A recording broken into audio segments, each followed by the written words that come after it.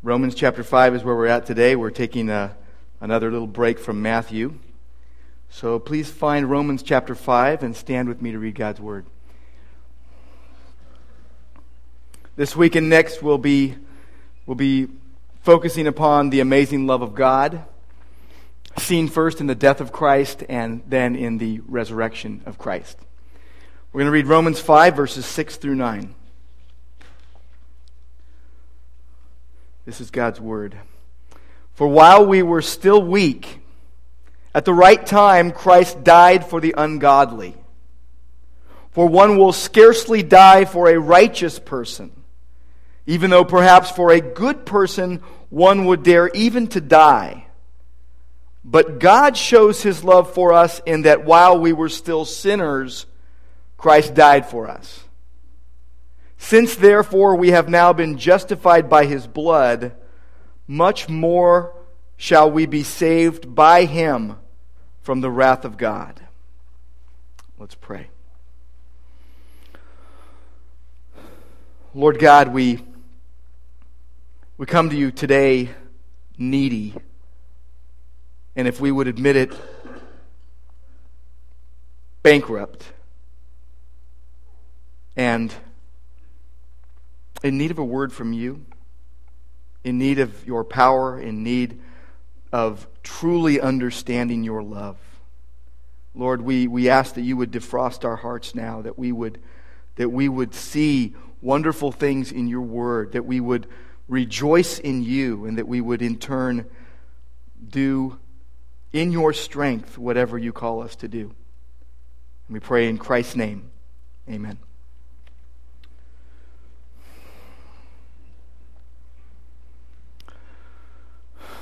Amazing love, the death of Christ. The death of Christ for sinners. The love of God is seen amazingly in the gruesome death of the Son of God. And in Christ's death we have a perfect picture of God's love. A perfect picture of the immeasurable love of God for us. What we see as we read these verses is that there is a personal experience of God's love that comes as a result of Christ's death. What I want you to see today is that first I want to see what happened. What happened regarding the death of Christ? What did God do? And then what is happening as time goes on from that point on? What is God doing? And third, we'll take a look at what might happen. What God might do in us and through us. What we should do in response to His amazing love through the death of Christ. Now we're looking at Romans chapter 5 today, and we're basically airlifting ourselves into the midst of a chapter. So we need to know what is going on. We need to know what is being said. And first and foremost, what is being said here is really a summary of God's love in Christ through the death of Christ. In the context, it is telling us how much God loves us, but the context is that of believers being made right with God by faith. That mankind is lost in sin, that he can't save himself, that he goes to as far as you can go in sin, man goes in sin. But that God has done what man couldn't do. And so in the context, we're talking about how you are made right with God through faith in Christ, and then the resulting peace that you have with God. We who were enemies, we who were hostile against God, now we are at peace with Him through our Lord Jesus Christ. We read in the early verses of Romans chapter 5 that we have obtained access by faith into the grace in which we stand. There is a gifting from God towards those who were lost sinners. And so we are able now to rejoice, not just to rejoice in what we've been given, but rejoice in everything that comes our way. Sufferings, knowing that they produce endurance, and that endurance produces character, and character produces hope, and we are not put to shame Because God's love, verse 5 tells us, has been poured out in our hearts through the Holy Spirit who has been given to us. And then we come to this summary of what happened. Paul is saying that while we were still weak, we couldn't do anything for ourselves. While we were still helpless, at the right time, and it was a good time, Christ died for the ungodly. So what happened? First and foremost, Christ died for ungodly sinners. He died for us. It's a truth that was told long before it actually happened.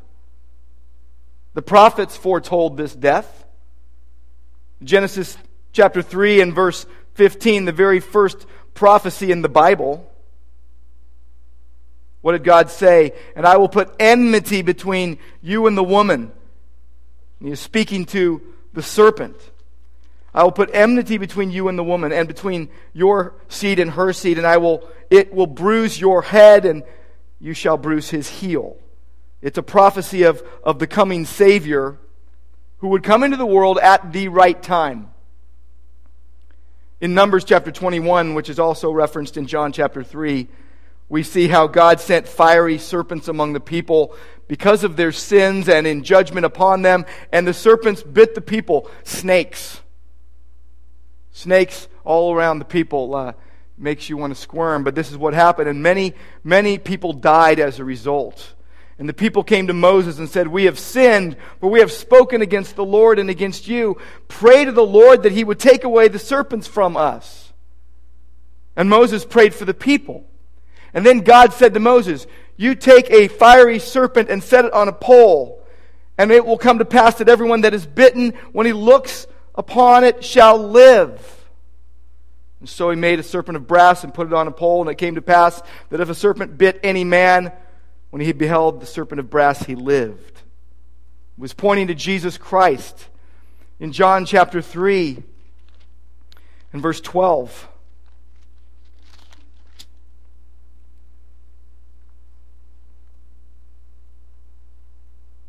Jesus said, if I told you earthly things and you do not believe, how can you believe if I tell you heavenly things? No one has ascended into heaven except he who ascended from heaven, the Son of Man.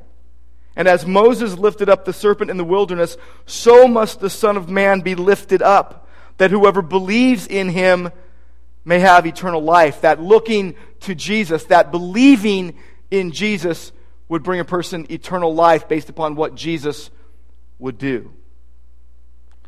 Psalm 22, actually the entire Psalm 22, speaks of Jesus on the cross, written basically 1,000 years ahead of time.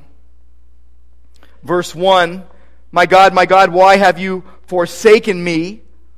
Those were Christ's first words from the cross. A lot of people think it was because God forsook Jesus at the cross. But could it have been that Jesus was drawing our attention to this psalm? Drawing the attention of whoever stood by the cross to Psalm 22 that started with forsaking but ended in victory? Drawing our attention to the psalm as he hung on the cross? My God, why have you forsaken me? Jesus cried out from the cross those words. Verse 14, I am poured out like water. All of my bones are out of joint. Blood and water from Jesus' side. Bones out of joint from hanging on the cross. He says in verse 16, dogs have circled me. The assembly of the wicked have enclosed me. They have pierced my hands and my feet. Christ's hands and feet pierced as he was nailed to the cross. Verse 18, they part my garments among them. They cast lots for them. And then, Father, forgive them, for they know not what they do. Isaiah chapter 50 says, I gave my back to the smiters. I gave my back to those who strike, and my cheeks to those who pull out the beard. I hid not my face from disgrace and spitting. One of the worst things you could do to a person is spit upon them. Most shameful. Isaiah 52, verse 13, Behold, my servant shall act wisely. He shall be high and lifted up and shall be exalted. As many were astonished at you, his appearance was so marred beyond human semblance, his form beyond that of the children of mankind. And then we come to Isaiah 53, this prophecy of Christ. Who has believed what they heard from us? To whom has the arm of the Lord been revealed? For he grew up before him like a young plant and like a root out of dry ground. He had no form or majesty that we should look at him, no beauty that we should desire him. He was despised and rejected by men, a man of sorrows and acquainted with grief. Jesus died for ungodly sinners. The prophets foretold that act long before it happened. Isaiah 53:4, Surely he has borne our griefs and carried our sorrows, yet we esteemed him stricken, smitten by God and afflicted. But he was wounded for our transgressions. He was crushed for our iniquities. Upon him was the chastisement that brought us peace. That peace that Paul could speak of in Romans chapter 5 and verse 1. With his stripes we are healed. All we like sheep have gone astray. We have turned everyone to his own way, and the Lord has laid on him the iniquity of us all. The gospel writers recorded the death of Christ for sinners. Matthew begins, Matthew 1:21, She shall bring forth a son, and you will call his name Jesus, for it is he who will save his people from their sins. And then you look at the end of every gospel, and the cross is at the end of every gospel because Christ's death and resurrection is the pinnacle of the gospel story. Matthew chapter 27. Begin at verse 32.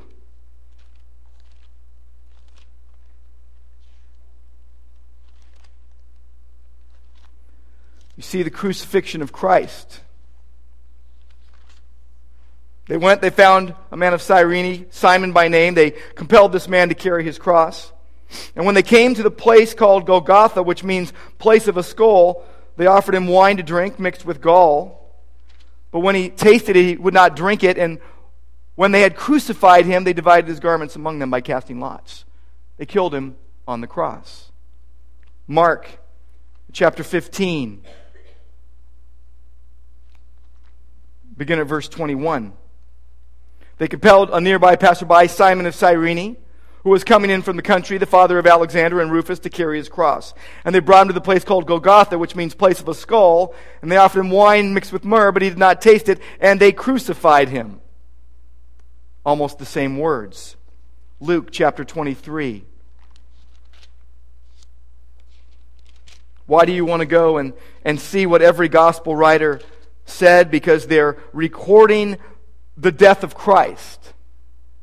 Luke chapter 23, begin at verse 26. And as they led him away, they seized one, Simon of Cyrene, who was coming in from the country, and laid on him the cross to carry it before Jesus. And there followed him a great multitude of people and of women who were mourning and lamenting for him. By the way, two others, verse 32, who were criminals, were led away to be put to death with him. And when they came to the place that is called the Skull, there they crucified him and the criminals. Jesus died. Verse 44, it was about the 6th hour, and there was darkness over the whole land until the 9th hour, while the sun's light failed, and the curtain of the temple was torn in two. Then Jesus, calling out with a loud voice, said, Father, into your hands I commit my spirit. And having said this, he breathed his last. In John chapter 19,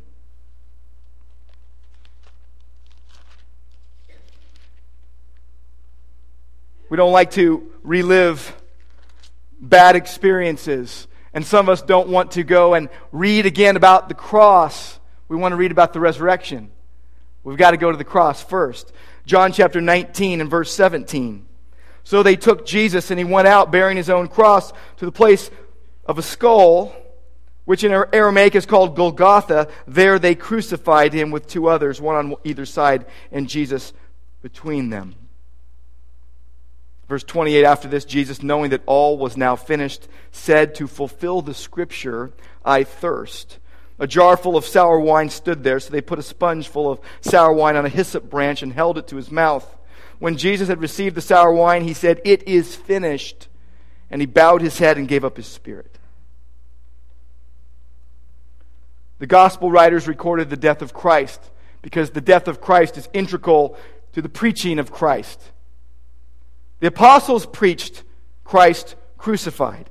Acts chapter 2, beginning at verse 23. Peter takes his stand with the 11.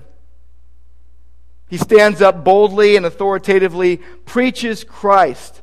And he says in verse 23 of Acts chapter 2, this Jesus delivered up according to the definite plan and foreknowledge of God, you crucified and killed by the hands of lawless men. Paul, 1 Corinthians chapter 1. Verse 23, we preach Christ crucified, a stumbling block to Jews, folly to Gentiles, but to those who are called, both Jews and Greeks, Christ the power of God and the wisdom of God. Paul in Galatians chapter 2, verse 19. For through the law I died to the law so that I might live to God. Verse 20, I have been crucified with Christ, and it is no longer I who live, but Christ who lives in me. And the life I now live in the flesh, I live by faith in the Son of God, who loved me and gave himself for me. He died. He says, I do not nullify the grace of God, for if justification were through the law, then Christ died for no purpose. The prophets foretold it. The gospel writers recorded it. The apostles preached it, and we must believe it, that Christ died for sinners. To preach Christ means to preach Christ crucified. To believe that the death of Christ on the cross is the atoning sacrifice, is the very center and heart of preaching Christ. Paul says Christ died while we were yet sinners. Christ died while we were still helpless. Christ died for his enemies. Now, who would die for an enemy? At a time when we were powerless to help ourselves, strapped to the executioner's block, our head on the block, guilty as charged, about to die, Jesus steps forward and takes our place. In a godless country, people in a godless culture, people will ask, what does love have to do with all this? The valid question. In God's Word, in Paul's day and in ours, love has everything to do with the cross. Back in Romans chapter 5, we read that God's love, verse 5, has been poured out into our hearts through the Holy Spirit who's been given to us. Believers know this, that God's love has been poured out into their hearts by the Holy Spirit. Points our thinking back to the space and time reality of that love, the day that Jesus sacrificed himself for his enemies. We see his love in action. So what is happening from that point on? What is God doing? What has God done? You've got the glorious, amazing love of God seen in the death of Christ in many ways, and I'll point out there are many, many things we could say about these verses and about this truth. But let me point out a couple things. A few things. Romans 5, 6 through 9 shows us God's love in Christ is amazing and in many different ways, and there's many ways we could say it. But God's love in Christ, first of all, is amazingly practical.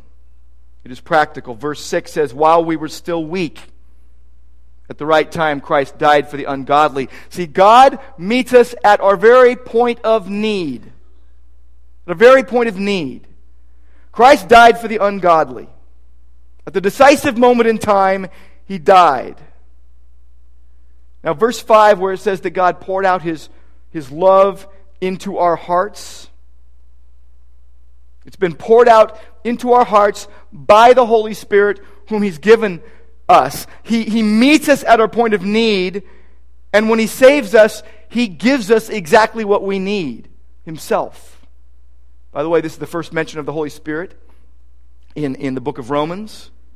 It's in relation to the life of the believer, coming in context of justification by faith.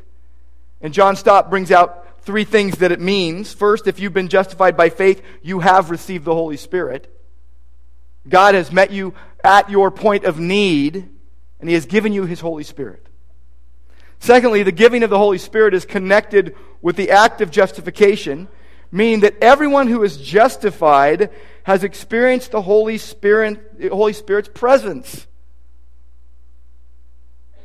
And third, the Holy Spirit bears witness to a believer that God loves him or her. Romans 8 tells us the Holy Spirit bears witness with our spirit that we are children of God. God's love is amazingly practical, meets us at our point of need, and gives us exactly what we need. It is also perfect. It is perfect. Galatians 4:4 says, at the right time, at the fullness of time, God sent forth His Son.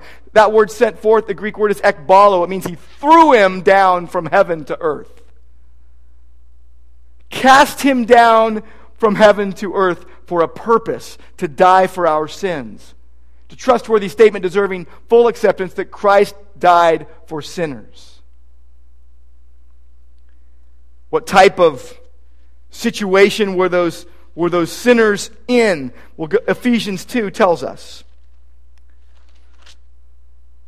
Verse 1, you were dead in your trespasses and sins in which you walked once, following the course of this world, following the prince of the power of the air, the spirit that is now at work in the sons of disobedience, among whom we all lived in the passions of our flesh, carrying out the desires of the body and the mind, and were by nature children of wrath like the rest of mankind, destined to die for our sins. Verse 4 says, but God, being rich in mercy, because of the great love with which He loved us, even when we were dead in our trespasses, made us alive together with Christ. It's practical and it's perfect. Verse 7, Romans 5, verse 7 says, one will scarcely die for a righteous person, though perhaps for a good person one would dare even to die. But God shows His love for us in that while we were still sinners, Christ died for us. Perfectly timed, perfectly applied, perfectly focused. There are so many stories, by the way, of Christ-like figures in art and literature that die for people. But dying for enemies is a whole other story. Different by far from man's love, which has stipulations and has limits. There's only so far we will go in our love. God's love is practical. He gives us exactly what we need in Christ, and it is perfect. It is also personal. Very, very, very personal. Verse 8 says, God demonstrates His own love for us. That love, and by the way, Paul is speaking to believers here. His own love for us. That while we were still sinners, Christ died for us. He took our place. We read in 1 John that we love because He first loved us.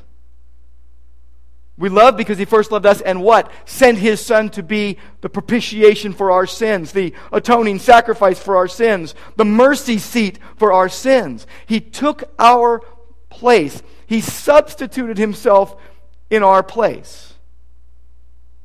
We, the weak, the helpless, verse 6, the ungodly, verse 6, the sinners, verse 8, that's us. Jesus died for us. It is intensely personal. Jesus said, greater love has no one than this, that one lay down his life for his friends. But how about for the person who has treated you the worst? How about for the person who beat you up and abused you and bullied you and picked on you?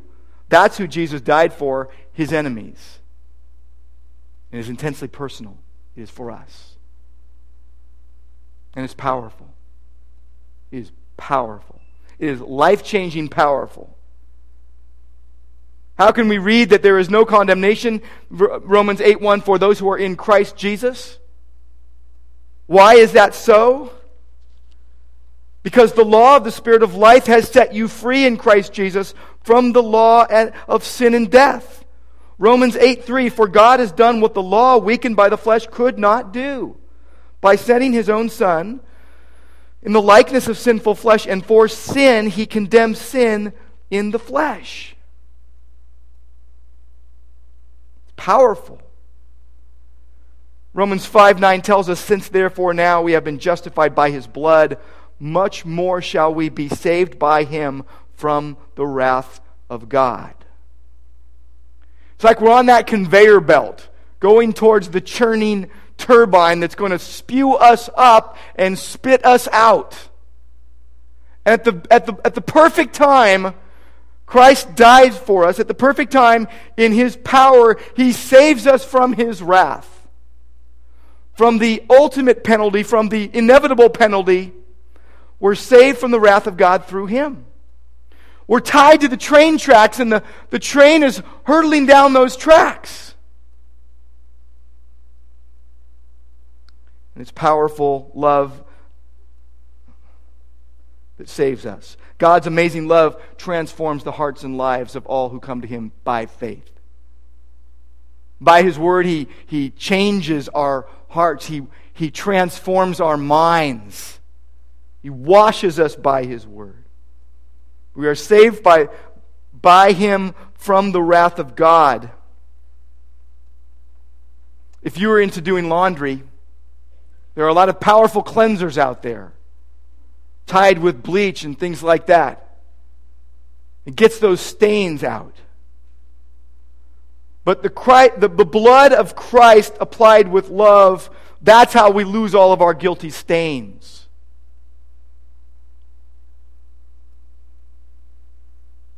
What happened?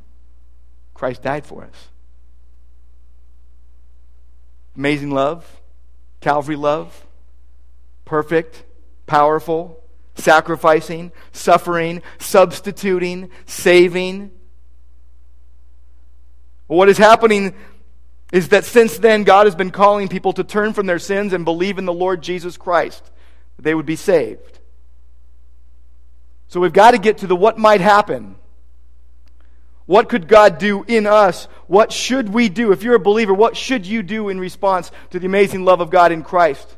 And if you're not a believer, what should you do in response to hearing of the amazing love of God in Christ?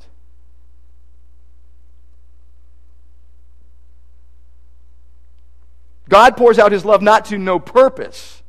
God pours out his love so that we would believe, so that we would rejoice, so that we would fully yield to Christ, that we would relinquish every control, every claim, every right.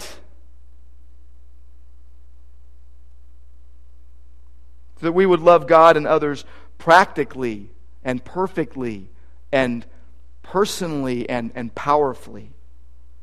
And don't get hung up on the perfectly. God is maturing us. God is growing us. We're going to use that word perfectly in terms of us, in the idea that we aren't perfect. Only God is perfect, but He is conforming us to the image of Christ, if you're a believer. God pours out His love so that we would demonstrate His love, and being willing, because we are yielded to Him, to go anywhere, at any time, to reach anyone to do anything God wants. How does that play out practically? Well, in whatever ways God puts on our hearts. That's how it plays out practically. In whatever good way God has put on your heart, that's how it'll play out practically as you go and do that. Part of our response should be extreme, humble thankfulness before God at the mercy given at the cross when Christ died a murderer's death in our place. We were sitting on death row, and Jesus walked into our cell and put on our clothes and went to the cross. How will that play out perfectly? We aren't perfect. Only God is perfect, but He is conforming us to the image of His Son if you're a believer. So would you die for Charles Manson? Would you die for the worst terrorist you can think of? Would you die for your next door neighbor? Would you die for your worst enemy? No, you would not. But would you die for your closest loved one? Maybe. Maybe. One will scarcely die for a righteous person. Though perhaps for a good person one would dare. But God shows His love for us in that while we were still His ungodly, sinful enemies, Christ died for us. We cannot fathom that love. You wouldn't choose willingly to die for a death row inmate. The Father sent the Son to die for the scum of the earth, scraping the bottom of the barrel to save people like me and you. Gutter rat people, lowlifes, beggars, thieves, the spiritually, criminally insane, every one of us. Martin Luther King preached a sermon once and said this. I've said to you, he said this to his congregation, I said to you on many occasions that each of us is something of a schizophrenic personality. We're split up and divided against ourselves. And there is something of a civil war going on within all of our lives. There is a recalcitrant south of our soul revolting against the north of our soul. And there is this continual struggle within the very structure of every individual life. There is something within all of us that causes us to cry out with Ovid, the Latin poet, I see and approve the better things of life, but the evil things I do. There is something within all of us that causes us to cry out with Plato that the human personality is like a charioteer with two headstrong horses, each wanting to go in different directions. There is something within each of us that causes us to cry out with Goethe, there is enough stuff in me to make both a gentleman and a rogue.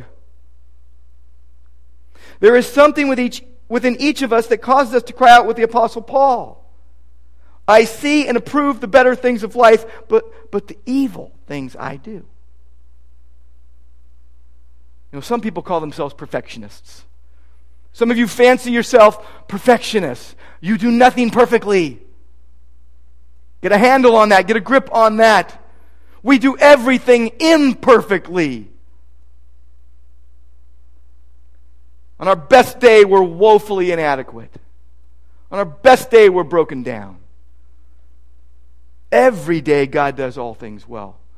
Every day, God does all things perfectly. Jesus' statement, by the way, to love your enemies,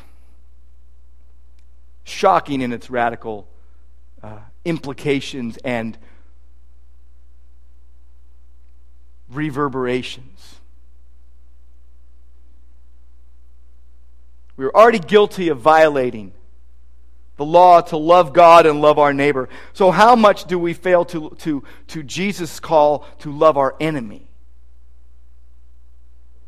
It should drive us to repentance. And when we repent, God always gives forgiveness and grace. in Christ. How's this going to play out personally?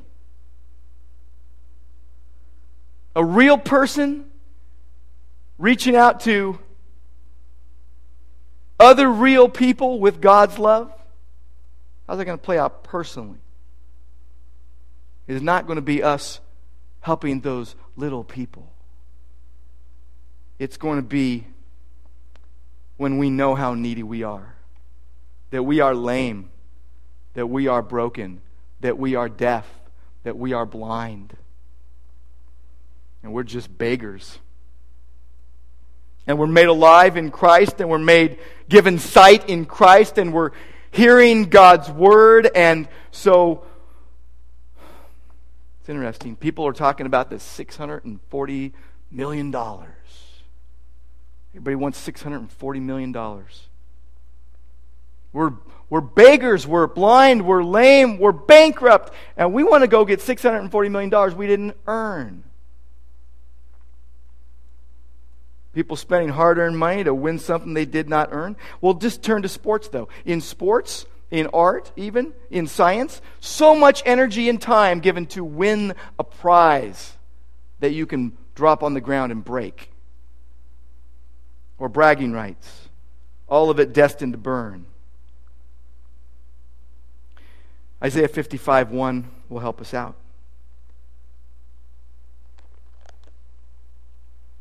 Come, everyone who thirsts. Come to the waters, and he who has no money, come and buy and eat. Come buy wine and milk without money and without price. Why? Because Jesus paid it all. Jesus paid it all. It was finished at the cross. So what do we become? We become a beggar telling other beggars where to get the bread. A destitute, bankrupt person telling other destitute, bankrupt people where they can have their sin debt forgiven. That's it. End of story. Praise God and do that. And it will come about powerfully as we yield to the Lord Jesus Christ. You know, we could all say, well, let's set up a mat here and we'll just do feats of strength. Who's the strongest? Who can lift the heaviest thing? And some things we just don't have the power to do. What if there was a sword and a stone and we couldn't pull it out? Or a giant boulder we couldn't move? What if it was on top of you? You know, Aaron Ralston got himself stuck under a big boulder that he couldn't move. And he would have died if he wouldn't have cut off his own arm to free himself. We don't have a jackknife. We can't even do that. We're so weak. You know, when you're young, you're really weak. When you're a little baby, you're really weak. You're dependent upon everybody else. And then you grow up a little bit and you get a little bit stronger and you think, wow, I'm strong. Then you get older and you think, wow, I'm weak. We were always that way, spiritually speaking. We were powerless to do even the least for ourselves. And God did it all for us while we were enemies.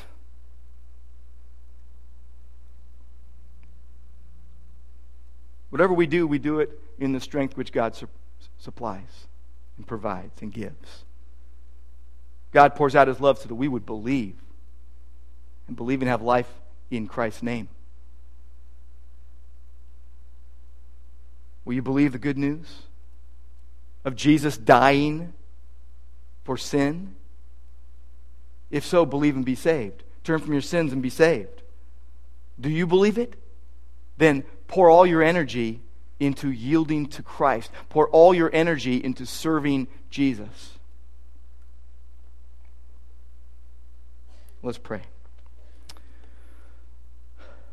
Lord God, may we be inspired to praise You and love You and share Jesus and love each other and serve You, who came not to be served but to serve and give Your life as a ransom for many. We know the truth that only believers know and understand Your amazing love. We say with Bernard of Clairvaux, the love of Jesus, what it is, only His loved ones know. And with Wesley, amazing love, how can it be that You, our God, should die for us. That we would be saved from your wrath and sin's power and penalty and ultimately its presence. That we would even have the gift to serve your purposes in our generation. Lord, our desire is that you would receive glory in your church and in the world through Jesus Christ. Not to us, Lord, not to us, but to your name be glory.